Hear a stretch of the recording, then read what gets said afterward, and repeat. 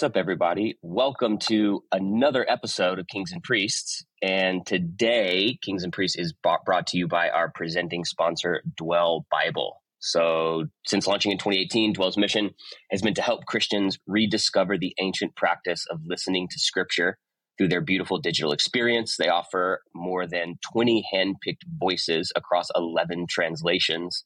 One of those is an International Children's Bible. So there's kids content on there as well for all you parents. They offer a 30-day trial on all new accounts. You can get started today by going to dwellbible.com/good or texting good to 39383. And those details are in our show notes. So thanks to the amazing folks at Dwell. And I actually think we're going to have one of their co-founders on here coming up in like 6 weeks or so. Just hear about their story and what caused them to kind of launch it. They launched from Kickstarter. They raised their first seed funding on Kickstarter, and they're doing amazing. So that'll be a fun combo. What's up? How are you, Dean? Everything's up and everything's great. Starts of the year, we're flying, and just really focused. All the budgets are done and everyone's the team's really focused. We got 4 areas of growth that we're really kind of focused on. So, working hard over here. Just got everybody aligned. And I've seen, it seems like everybody is laying off, but I've seen on social media, you guys are hiring. So that's a good, that's a good thing. We didn't go bonkers on the hiring in the last 2 years. And we just hire as we need to. My theory around that is, especially in departments that, add revenue, sales, marketing, I just want everyone there running at about 110%, right? And the management saying to me, hey, we're either losing opportunities because there's not enough hours in the day. So that gets my attention really quick. And the guys' calendars are full. And so, let's hire someone. That's what I was about to say. And hope. Yeah. Well, any salespeople that are going to listen, hearing this, you're going to hate me for it. But I saw something a couple of days ago. It may have been a Twitter thread or something. And it was basically, if your salespeople are coming to your sales manager saying, hey, we need to make more hires, we're busy, our CRM's backlogged, whatever. I mean, he was like, the simple solution to find out if it's real is just go look and see how full their calendar is. Because it's like, I think the guy said something like, they should have 3 days a week where they are booked almost back to back. And until they are so busy in sales calls that every other part of what they do is suffering, you don't hire someone else. And I was like, that's a good way of thinking, That's why you pay really close attention to all the metrics, right? And because we run a lot of systems, we know how many minutes they are on the phone a week, our sales guys, and then we know how many deals they close and how many demos they do. So the managers over there, they compile a lot of that and bring it to the executive team, and you can kind of that's how see you really quickly. Yeah, who's doing what? And hey, this guy made less phone calls, but he closed more deals. We want more of that. Yeah. So, salespeople are hard because, we know how to talk really well. We know how to we know how to do. I am one. Yeah, exactly. We're the best at job interviews. We're the best at, because we know how to. Okay, so speaking of sales, I was having a conversation with a listener to the podcast last week, actually. I'll keep what he does, private, just to not fully, dox him is, I think, the word the kids use these days. But he listens to all of our podcast episodes. About a year and a half ago, he transitioned from essentially working, and I don't know the details, but working on staffs at different organizations over the years and leadership development stuff and all that. And he has, for the past year and a half, kind of branched out into essentially building a his own service-based business. Right. And I know him, I've known him a while. He's a hustler. He worked hard. He's not one of those guys that you're just like, are they giving it everything? He's a guy that's giving it everything. He's focused. But he's now about a year and a half into it. And he's like, man, I'm not really even making enough money to pay my bills doing this. Oh, wow. So his question for me was when when do you quit? Like, when do you give up? When do you say, okay, I'm trying to start this thing, enough is enough? And then how do you tell if it's just, maybe you're just not quite good enough at what you're trying to sell yet? Maybe the market doesn't need it. And it kind of opened up this conversation of, well, what do I do then? If I've been trying to do this thing, well, what do I do? And then the conversation went to, well, man, you're obviously you love doing sales because you're loving trying to build this thing. You're great at talking to people. And so the conversation then went into, okay, well, how do I break into doing some kind of sales for a company? Mm-hmm. But it brought up an interesting conversation to me, which is like, guy goes out on his own, tries to do his thing. Yep. He's not going into debt. He's not like but he's a single guy, young, so he can live off of nothing. But he's now getting to the place where he's like, man, even if this succeeds, I don't know if it's going to do for me what I need for it to do. So when do you tell an entrepreneur, hey man, enough's enough, go get a job for a while? The thing about entrepreneurs is that they'll fail and, dust it off and get on the horse. That's what a real entrepreneur is. So if you tried something for a year and a half and it didn't work and you bail, maybe you're not an entrepreneur, right? You're just a guy that had an idea and tried to sell something and do something. When's the time to finish? Like when you're if you don't believe in what you're doing anymore and you don't have, like, put aside you're running out of money, put aside, the setbacks of not getting a sale. If you can't see where this thing's going by looking into the future and imagining what it could be, you kill it. You get out, you get ASAP. And because if you can't see it, you can't have it. If you don't see the future of this thing being successful, it's not going to be. So if your vision's gone, because you started with a vision, typically, right? Mm-hmm. You started with, here's a company idea, here's a product idea, here's a service idea, here's a market idea. I can see us doing this, and you go into the future, 6, 12 months, 5 years, we could have 40, customers in the first, whatever. If that's how you begin. And if that gets turned off and you're just the wind's out of your sails and you can't see the future, you kill it. Yep. And if in the process you learn something about yourself or what you're actually good at, you just need maybe a better product or service to sell, and get passionate about, well, it wasn't wasted. You sharpened some skills, you learned what you're better at and what you're not good at, and then you just go and bang the door down on, 500 companies of a product that you could get excited about, and go do it. Mm-hmm. Mm-hmm. And I guess it's just that at some point, the kind of removing emotions from it, looking at it very pragmatically and going, is this working? No. Okay. I got to make a decision, right? I would put that second to the vision thing. Like, if you're running out of money and it's not working, but you still believe in it, you will go and drive Ubers at night and get up. Like, you will work like 18-hour days because you believe in it. Yep. You won't do that if you don't believe in it. So if it's failure is not a reason to stop. Right. The passion and vision of the business is the reason that keeps you going. Right. So if you still have that, go find a way to fund it. And there's the gig economy now is like awesome for entrepreneurs. And I'm in Ubers, a bit, and it's probably 50% of the guys that I'm, in an Uber with another business, right? Yep. Uber is just a way for them to keep the other business. That's the dream. Uber is not the dream. This thing is a dream. So, but if you don't have the passion and the vision. Yeah, that's a really good point. If it's something that you're just going, man, I love doing this, I want to keep doing it, and I actually still really believe in it, I just pragmatically need to make more money, then you can shift, you can shift the amount of time you're focused on it. That's a really good point. So it's not always necessarily a binary stop and do something else completely.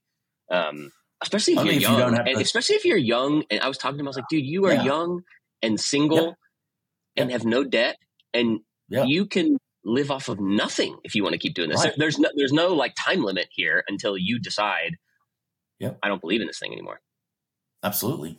Yeah. So I think it's about, if you can't see the future of this thing going where you thought it could go when you began to think about, that thing, you bail. But if you still got the fire, man, you just got the spark in your eye, and That's this great. thing could go. Yeah. Go and hustle and make it work. Yeah, that's great. Okay, so we do this thing on Good Theology podcast that we've actually been doing since the beginning, and it's a segment called Toxic Theology. And so the way that works is I obviously, your son who hosts that show is one of my best friends. And because I know him so well, I know what gets under his skin. And then I know his co-host, David Campbell, very well. And I know what gets under his skin. And so I have a burner Twitter account where I follow all of the theologians that I know they disagree with. Right. And I basically use that as bait to do a segment which we call Toxic Theology. So I came across a tweet the other day, and I thought this would be like this is the equivalent of one for Dean. So I think from time to time, toxic business ideas, I almost think we should call it like all of these ideas come from, and I don't want to hate on this person because in many ways I am that like solopreneur guy, just hustling, grinding. A lot of these are from accounts of guys that are like, here's how to make $10,000 a month. Right. In 30 days doing right. So it's these like online gurus, right? So maybe we call it like, I don't know what we call it. We'll come up with a name for the segment. Okay. But I read this one and it was great because it literally goes against probably the thing that you have talked about. Top 3 things you've talked about most since we've started this podcast. He said, you don't need to be an expert in anything to start a business. Just start and learn as you go. That is the opposite of what I say. I literally almost just tagged like beneath the thing on Twitter, just tagged you on it so that you would see it. Oh yeah, I might have said something on it too.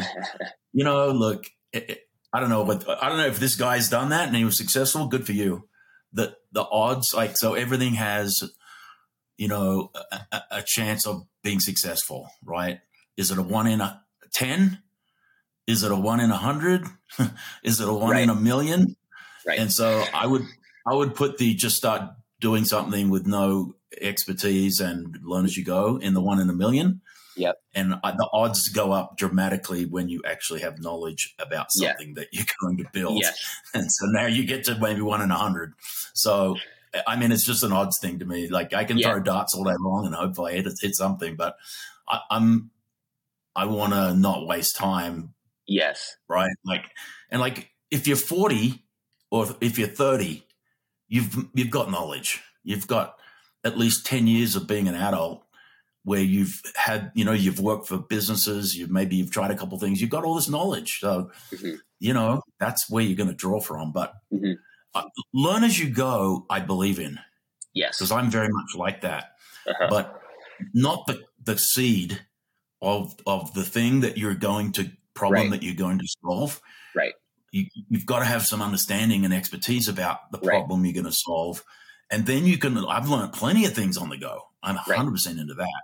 Right. But I think the first thing that causes you to go in a certain direction must be informed. Then once I'm on the path, I can learn as I go. If I take a 2 millimeter left turn the wrong direction, and try and learn as I go, but I've gone in the wrong direction, I'm like not going to hit the mark there. So in the beginning of when I start out, now, can you pivot? Sure. Can you take turns? But you must have a sense of conviction around, what it is you're doing.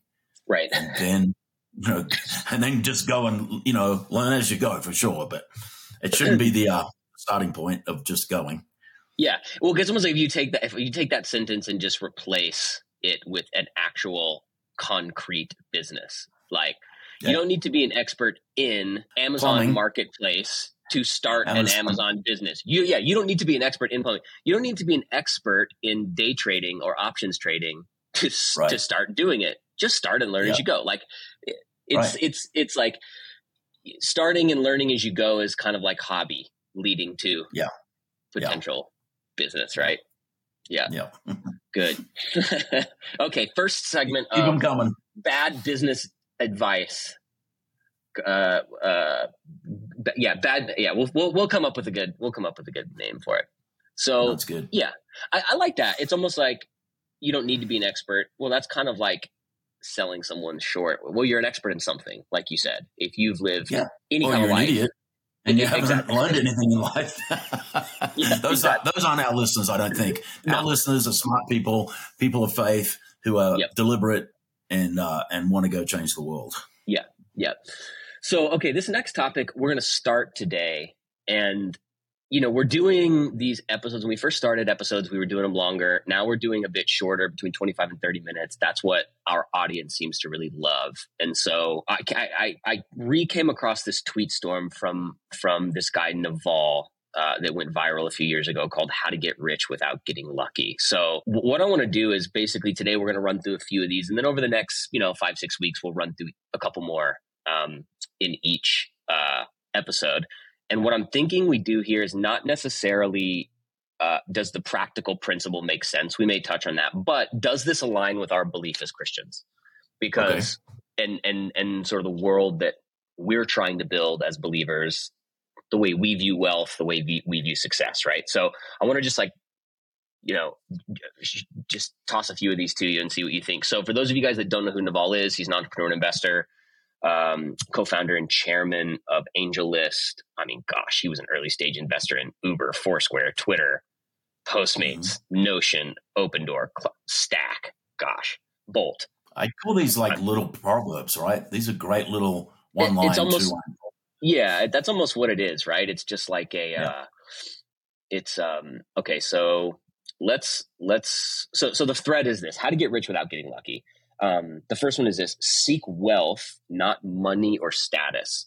Wealth is having assets that earn while you sleep, and money is how we transfer time and wealth. Status is your place in the social hierarchy. So again, very philosophical. But what he's saying here is money and status doesn't really have any value other than maybe fulfilling our own ego as humans, right? Wealth is having assets that earn while you sleep. So like, what's he saying here? And then as a Christian, how do we think about these things like wealth, money, status? Right. Yeah. The difference between what I think he's saying between wealth, which sounds like assets that are earning, maybe it's real estate, maybe it's stocks, maybe it's a business, a brand, whatever. So, I think what he's saying, which is quite biblical in that, as Christian business people, we're trying to build companies and build wealth, not for ourselves typically. The Bible is okay with you taking care of your own family, but really it's so we can be more generous. Someone asked me about a week ago. They said, like, Dean, you've done really well. I'm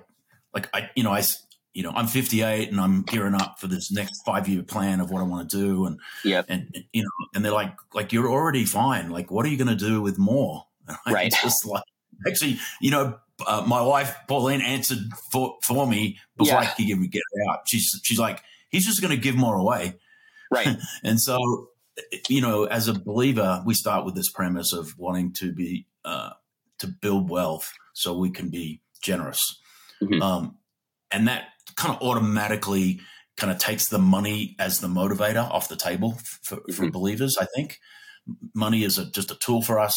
Money can't buy happiness, but it can make you, comfortable. But really, the idea around building asset wealth that is going to keep working for you, no matter what, is what we're all striving for. And it's really putting money in its place. Money is not our God. Money is the tool that we have to go and get good things done with. That's about it. But so how do you having assets that accumulate wealth? So on that topic, how do you, and if this is too personal, we can cut it.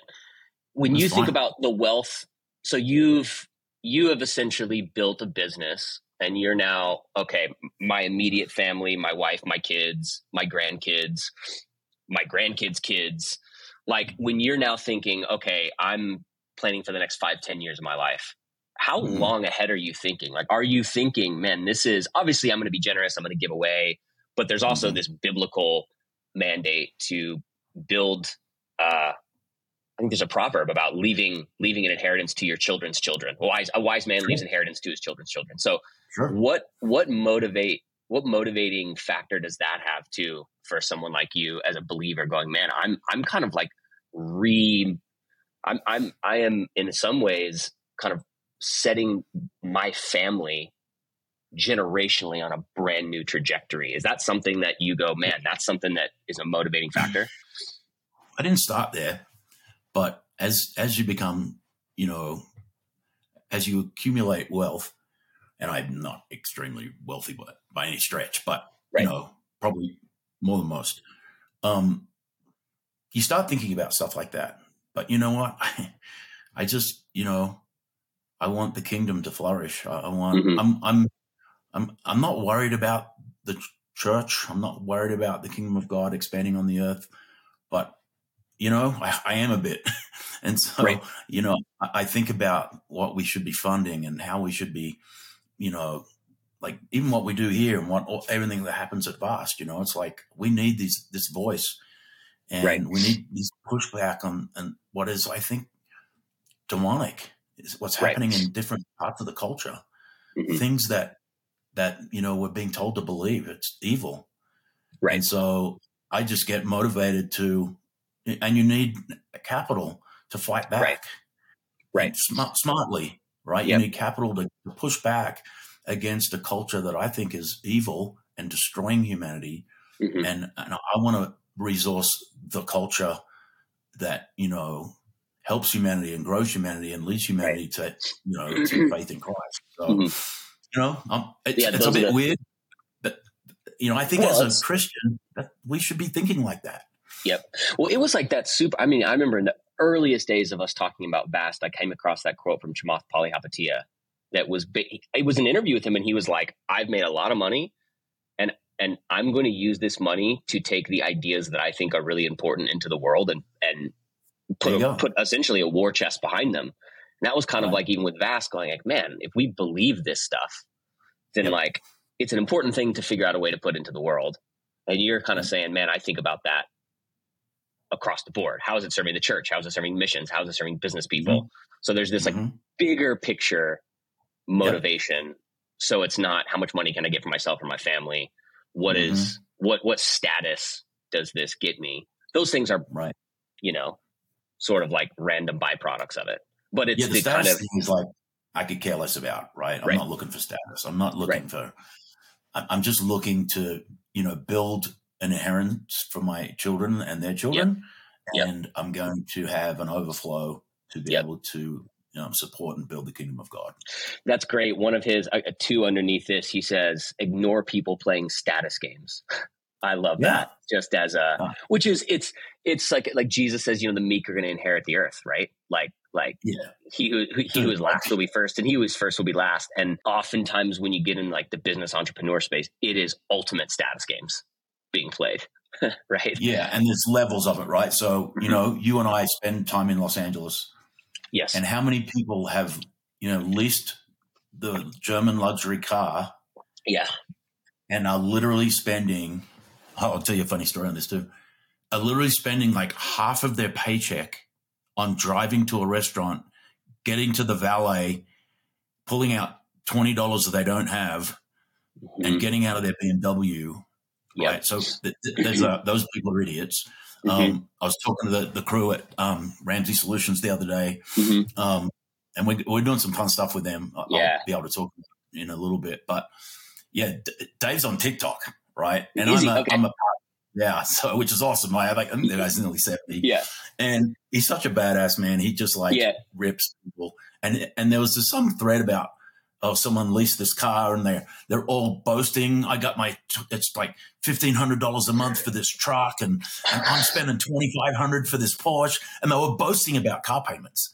And then like one of Dave's people, I think, and then Dave got dragged into it, is just ripping them. Yeah, like you guys are idiots. And so look, it's just we don't think like that, and it's such a and I see people that are poor flushing down the toilet. Yeah, right.